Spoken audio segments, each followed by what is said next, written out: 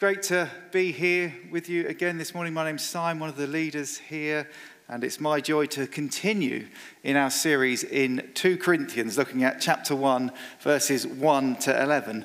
Now, like any series that you watch, there are reoccurring themes. There's baddies that reappear, and in this case, in this book, sins that reappear. So to get you in the mindset of series and that sort of thing, I'm going to play a little game of guess the next movie. And if you guess it right, you get a chocolate. So you have to put your hand up. You can't shout out. Okay, so if I say Star Wars A New Hope,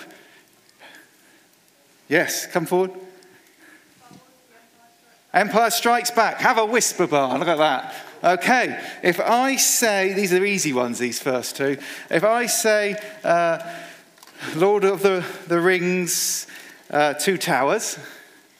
Tom? Lord of the Rings, Return of the King. Okay. Slightly harder now, although not if you're younger. Hunger Games, Catching Fire. Oh, nay. Mockingjay, yes. Okay, if I was to say Divergent, people would say, yes, Abby? No. Insurgent, yes, okay, you can have that one over there. And Abby, you guess the next one right, which is Allegiant. So you can have one as well over there. Sorry if I hit anyone with these, but okay. So to recap quickly on what has happened in Corinth so far. Corinth is an important Roman city. It's a Roman city in Greece, completely destroyed by the Roman Empire in BC 146 and rebuilt in 44 BC by Julius Caesar due to its strategic importance. There's a map up there. You can see how important it is on just that narrow stretch of land that separates South Greece from North Greece there. And it was a dangerous journey to sail round the south. So many sailors would park up on the east or west side of Corinth, unload their cargo, and if the ship was small enough, even take the ship itself across that 6 kilometers of land over to the other side. It also was the only land route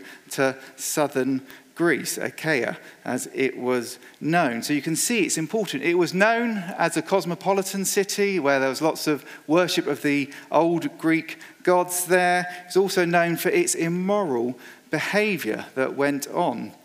I'd encourage you to revisit online all the overviews that we have given of 1 Corinthians to get your mind back into some of the themes that we covered from the first letter to the Corinthians. They can be found on our website. But according to Acts chapter 18, Paul, after leaving Athens, goes down to Corinth. He meets up with a couple called Priscilla and Aquila, who are fellow tent makers. So they build tents together whilst he's to make money. And he preaches on the Sabbath. When his colleagues Silas and Timothy join him, he gives up working and focuses solely on preaching the word. He then gets thrown out of the synagogues. But no worry, his friend, unfortunate name, Titius Justus, but fortunate location, he lives right next door to the synagogue. So the church start meeting in his house. The Lord tells Paul that he has many people in that city in a vision one night. So Paul says, okay, I'll stay here for 18 months preaching the word of God. He then goes back to his sending church in Antioch and reports back how things are going there. On his third missionary journey, while he's in Ephesus, Paul writes to them a letter. And this letter causes some confusion. So they write back to him with another letter saying, what do you mean by this, and this? And also send some people to ask him questions. His response to that letter is our book, 1 Corinthians, which we looked at all the way up until just before the summer. After that response, he says, look, I'm not going to rush my visit to you because I can see there's some tensions here. I'll come when I can spend a lot of time with you. I'll send Timothy and he can remind you of my ways. However, we don't know what happens, but something goes wrong And so Paul has to change his plans, and he rushes to see them. And there's this real painful encounter that he has with the Corinthian church where they verbally attack him, and he leaves and writes them a snotty, severe letter, as it is known as. Thankfully, that letter is lost, although some people say it's preserved in the second half of 2 Corinthians, but probably not, and we'll look at that later. But and so he sends Titus to them, and Titus is probably the one who took this severe letter to them, telling them off, basically. And then Titus comes back with some good news for Paul, that actually they've repented, they've had a change of heart, and they're now looking to him on the whole. Not all of them, but the majority are looking to him for his leadership again, which is at this point he writes to Corinthians this letter that we have today. The majority of the church he is pleased with, so that's the tone of the first half of the letter. The second half is where he gives a strong warning to those that are still being obtuse and difficult. J.I. Packer says, 2 Corinthians is the most poignant of all Paul's letters, for we meet him as an almost heartbroken pastor, emotionally wrought. It seems, though, through his combined pressure of illness, persecution, the Corinthians' coolness towards him, and his anxiety about the Judaizers stealing Corinthian hearts, Paul speaks with unrestrained passion. 2 Corinthians is a Christ-centered letter, and what sticks in the reader's mind most vividly is Paul's celebration of divine sovereign grace and supernatural empowering. And we want some more of that ourselves, don't we? More supernatural empowering and divine sovereign grace. Paul then makes his third visit to the Corinthians, and he spends 3 months with them, and it's there that he writes that wonderful letter to the Romans in about AD 57. Calvin says, it should always be noted that Paul recognizes the existence of a church, even where there is so much wrong with it. Now, I didn't pay any of those guys to say anything that they did. We didn't prep them in any way. But my friends, the truth is, it's lovely that they've praised us, but the truth is, you will not find a perfect church this side of eternity. Why? Because you're not perfect, and nor am I. So don't worry, I'm not saying I am, that you are. No, I'm definitely not, and nor are you, in fact. But before God, thanks to Jesus Christ, you and I are, if you're in Christ Jesus, you are righteous before God. You've been forgiven through the death of Jesus Christ. Not your own actions, but his actions. He who knew no sin took on our sin so that we might become the righteousness of God. 2 Corinthians 5 verse 21 tells us. Yet this side of eternity, we, through the power and help of the Holy Spirit, have to put to death our sinful nature. And that's a constant battle. We have to daily turn to Jesus and ask him for forgiveness of our sins, which are not just deeds done, but are thoughts and motives of our hearts. 1 John 1 verse 8 to 10 makes that clear. We must also forgive one another as they wrong us. The Lord's Prayer tells us that in Matthew chapter 6. And in verse 14 and 15, he makes it really clear that we need to do that. That's part of being in church life. Wonderful you guys had such a great reception. Know that you will have to forgive some of us some of the time as well. So, that's church life this side of eternity. That said, it does seem apparent that the Corinthian church had more than their fair share, if you like, of trouble, and that was partly due to poor leadership. Paul's response to this is sin mustn't be tickled and tolerated, it must be dealt with. Okay? And that's our response as well as people today. We mustn't tickle and tolerate sin. It's all right, it's not really that bad. We must deal with it, and we put it to death in our own lives, and we challenge it where we see it in our friends as well. My friends, this book,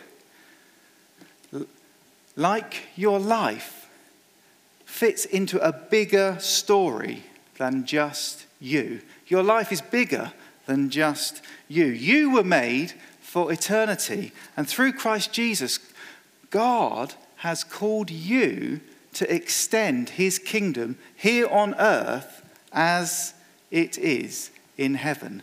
God wants to make an eternal impact through your life.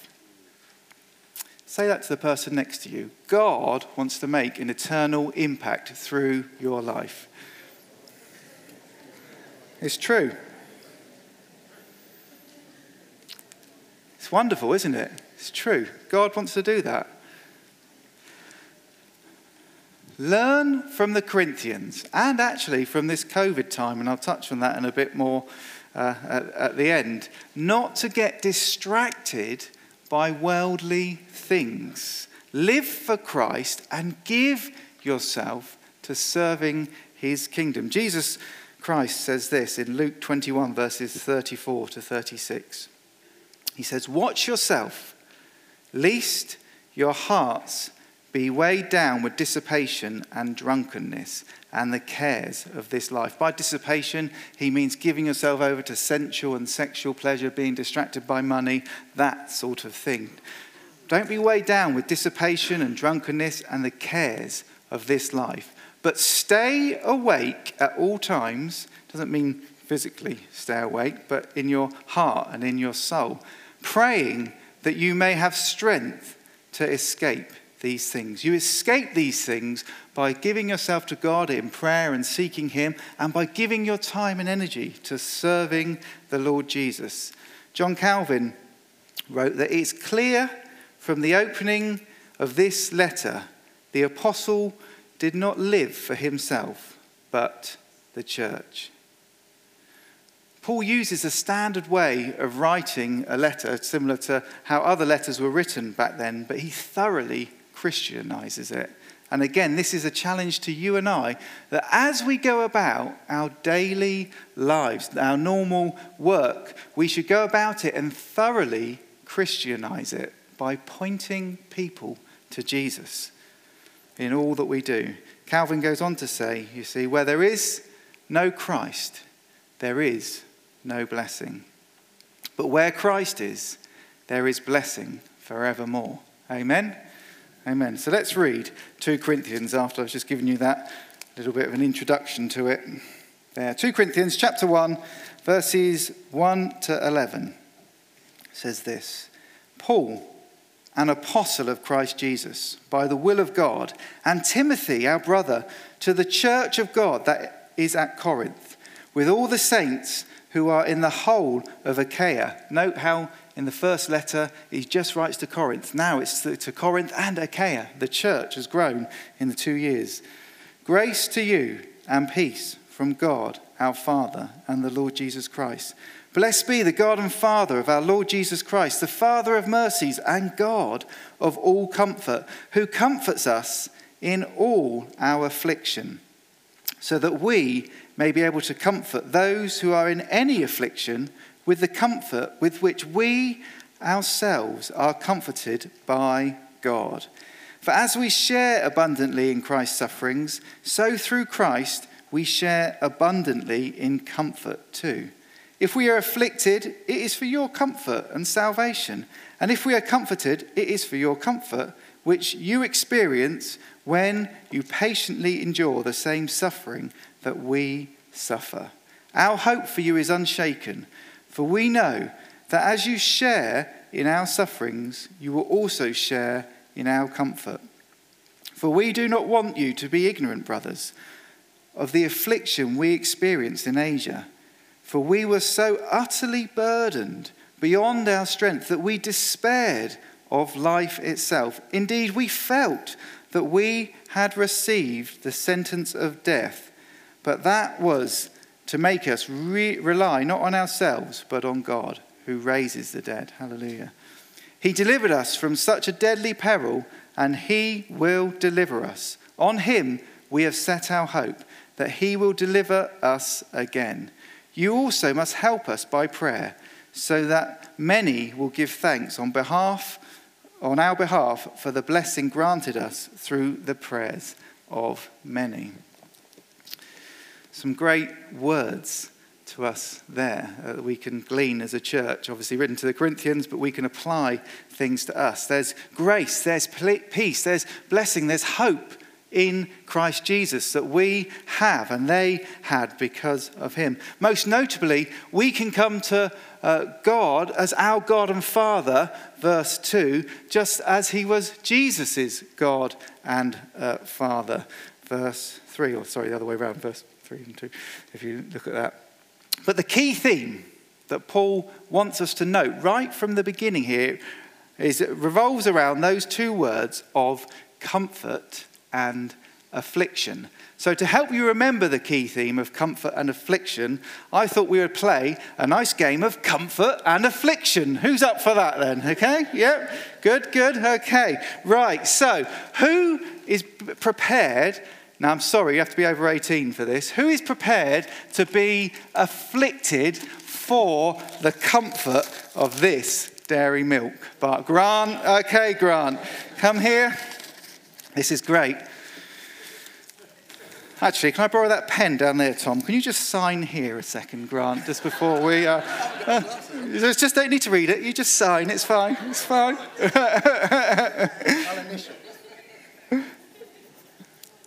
Great. Come and stand on the stage just up here. That's great. You can even hold your comfort. Don't eat it yet. I'll just tell you what you've signed. It says, I, the below, sign to waiver any rights I may have to compensation should I get hurt in this game of comfort and affliction on the 5th of September. Oh, small print. Furthermore, if I am fatally injured... Oh, this is nice. I give all my belongings and worldly wealth to Christchurch, Helsham. Thank you, Grant. We won't leave your children destitute. Don't worry. Don't worry. So if you can just take hold of this electric wire, please. No. Who wants to afflict Grant? Oh, Duncan, yeah. Jacob, okay, yeah. And Muster, you can come forward. Okay. Watch the golf balls that are in here, though. Don't throw them at the face. Okay.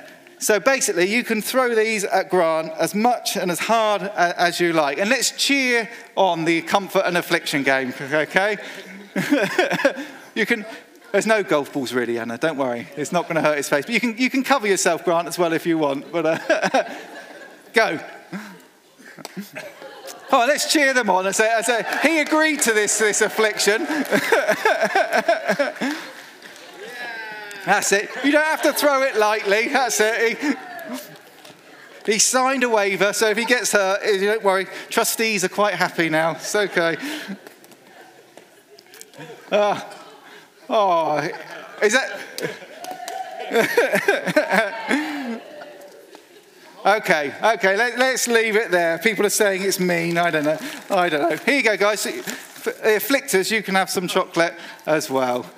There you go. Well done, Grant. That's it. Done. Let's cheer Grant for his affliction that he was willing to take for the comfort of a large dairy milk bar. I don't know what that says about Grant, but there you go. Particularly as he didn't know what he was going to be afflicted for. I suppose there must have been some trust that it wouldn't be too bad. But anyway. Now, it's important to realise about these words of comfort and affliction that it's not just limited to an external situation. Yes, we are comforted by God by being delivered from deadly perils, verse 10 makes clear. Also, there's the fact that we know that one day Christ will return and right every wrong, and the present sufferings will not be worth comparing with the glory that's going to be revealed to you and to me, Romans 8:18.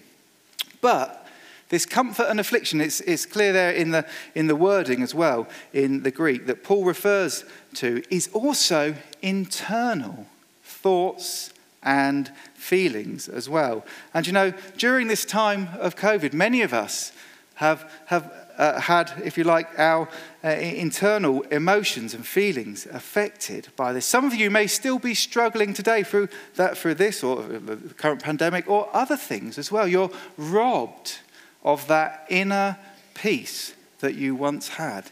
My friends, the answer is Jesus. He is the one who gives you peace. And Paul knows that. You see, Paul, it says here, he despaired of his life. He felt, not that he had, but he felt like he had received a death sentence, verse 8 and 9.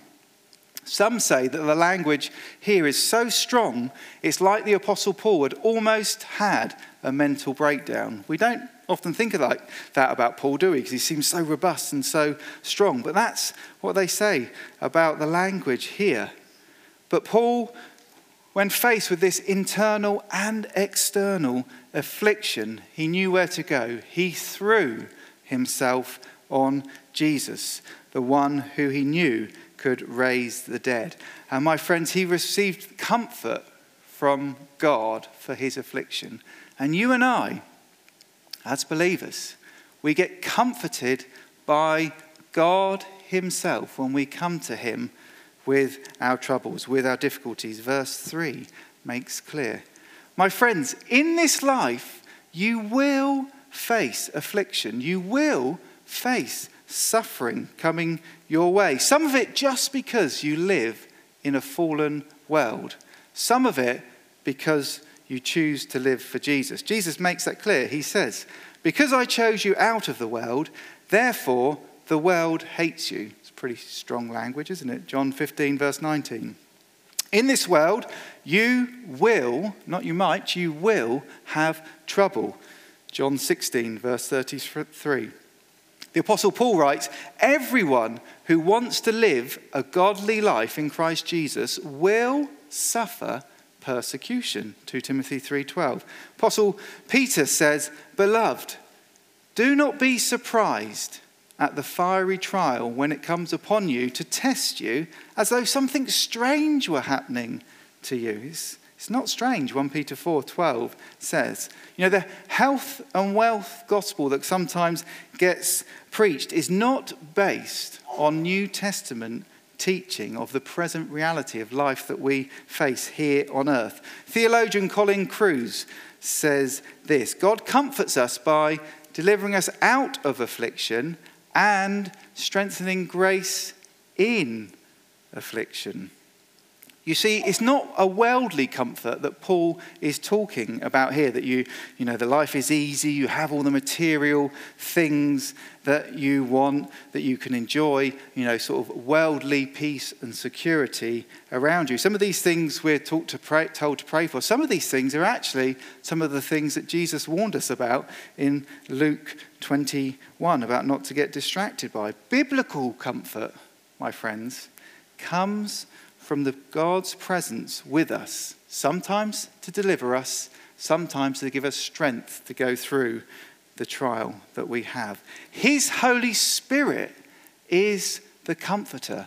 John 14, verse 16, the same Greek word used there to describe the comforter, the helper, the Spirit who is coming, is actually related to this word for comfort. He, the Holy Spirit, he delivers, he strengthens, he comforts, he helps you in times of need. It's his presence with you that helps you know the presence of God in difficulties. So like Paul, you can continue to extend the kingdom of God even when you're going through hard times. William Barclay says this on this passage: it is always costly to be a real Christian, for Christianity is not true Christianity without the cross. Very important words there. However, it's important to note that God is not ambivalent or unbothered by your suffering. It's not like, well, you know, don't, I'm not worried about that. Actually, his heart is caught up with you as well. He always has a purpose in everything that you go to. But like a loving father, he wants you to know his comfort and love in those trials as well. For those Christians that we know are suffering in Afghanistan at the moment, and actually anywhere in the world where there's dreadful atrocities being done against them because of Jesus. Do you know there's actually great comfort in knowing that the wrongs done to them will be righted when Christ returns. Justice will be done either through Jesus taking on himself the punishment for those people as they turn to him, or if they choose to reject Christ, then they themselves will bear that guilt before God. Either way, sin gets punished. It's just who receives that punishment depends on what someone does with Jesus. For us in the room today, we can take comfort in knowing that your life is in your heavenly Father's hands, who loves you. God has given you his Holy Spirit to help you in these difficult times. His Son, Jesus, has made a way for you to experience God's blessing even in difficult times, but to experience his blessing through this life into life eternal, where there will be no afflictions and no sin. My friends, we need to maintain that eternal perspective. That will help comfort you when things are difficult. That will help you stand firm when you face trials. Now, I think it's important I just highlight before I finish that the current affliction that we're still in, it's not fully over yet, of this whole COVID pandemic, has affected everyone in some way. It's been a great leveller, if you like, 'cause it's a worldwide pandemic. Loved ones sadly lost, our health affected. All of us, to some degree, our emotional and mental tank has been slightly depleted through this time. And the answer, my friends, Paul would say, is throw yourself on to Jesus, onto his grace, who raises the dead. Verse 9. Receive his comfort in your spirit. There's fresh grace to receive it today. But also, be aware that your energy levels, your emotional tank, will be slightly lower than it was 2 years ago. It drains us being in a time of trial. So give yourself some grace. Don't beat yourself up thinking, I used to be able to do all this and that, and I just haven't got the energy to do as much as I used to. Most of us, it will come back in time. And now we have our time back in our hands. Now these restrictions have gone and we're slightly more in control of our time. Let's not fail to learn the lessons that your Heavenly Father has had for us during this time as well. God can do more in the quiet than we can with all our noise and all the things that we try to do in our own strength. It will be tragic that as you sort of rebuild your life and your timetable in your life, that you fill it with the noise of worldly things rather than the things of God. Prioritize your time with God.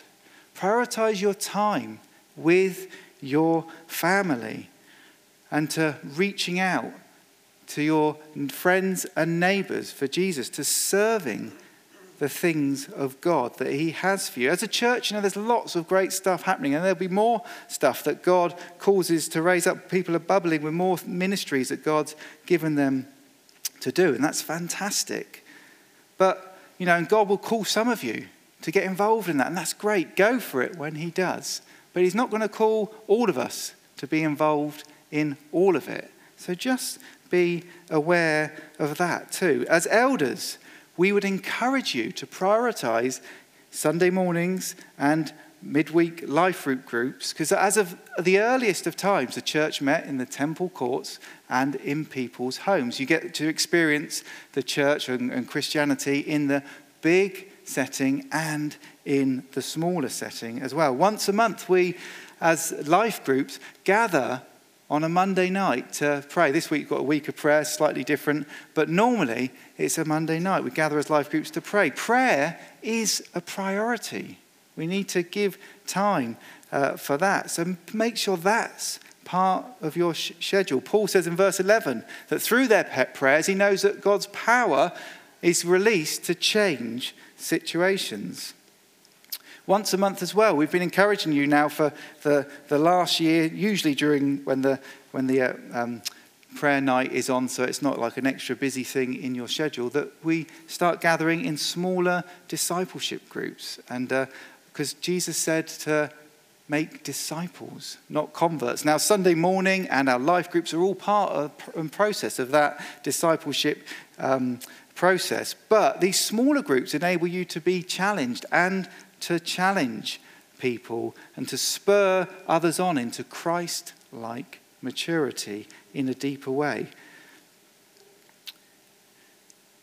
There will be other things that God calls you to do, that to get involved with as well, and do it with all your might. But don't overbusy yourself in this time. Leave room for God. Do what God has called you to do, not what you feel a pressure to do at this time.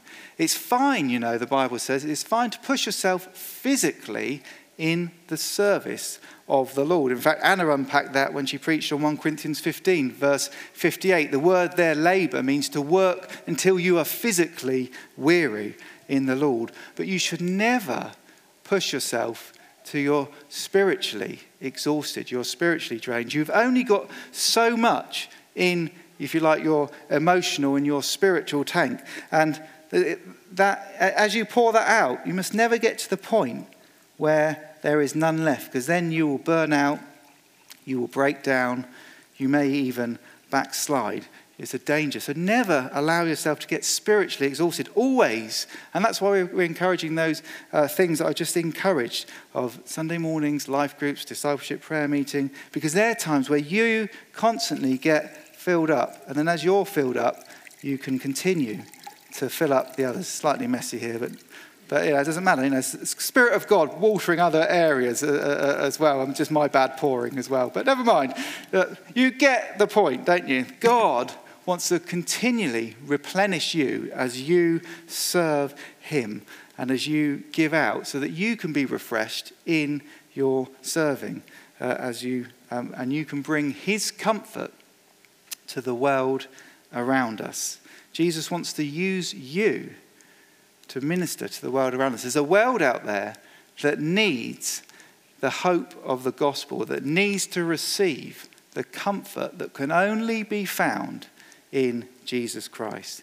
And thanks to Jesus, you can be comforted by God through the power and presence of the Holy Spirit, who enables you to stand firm, extend his kingdom, and offer his comfort to the world around us. Amen.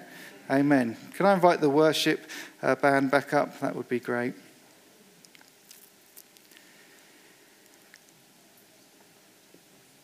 If you're here today, or if you're watching online and you don't know Jesus and you're wanting to receive from him afresh, you're wanting to surrender your life to him and say, okay, I want this. I want to know that forgiveness. I want to know that hope that goes beyond the grave. Just pray this prayer along with me now in your heart. God knows what you're thinking. Just pray this along with me. Heavenly Father, thank you that you love me enough to send Jesus to die on the cross for me. Please forgive me of all that I've done that offends you. And help me to live the rest of my life for you through the power of your Holy Spirit. In Jesus' name I pray this. Amen.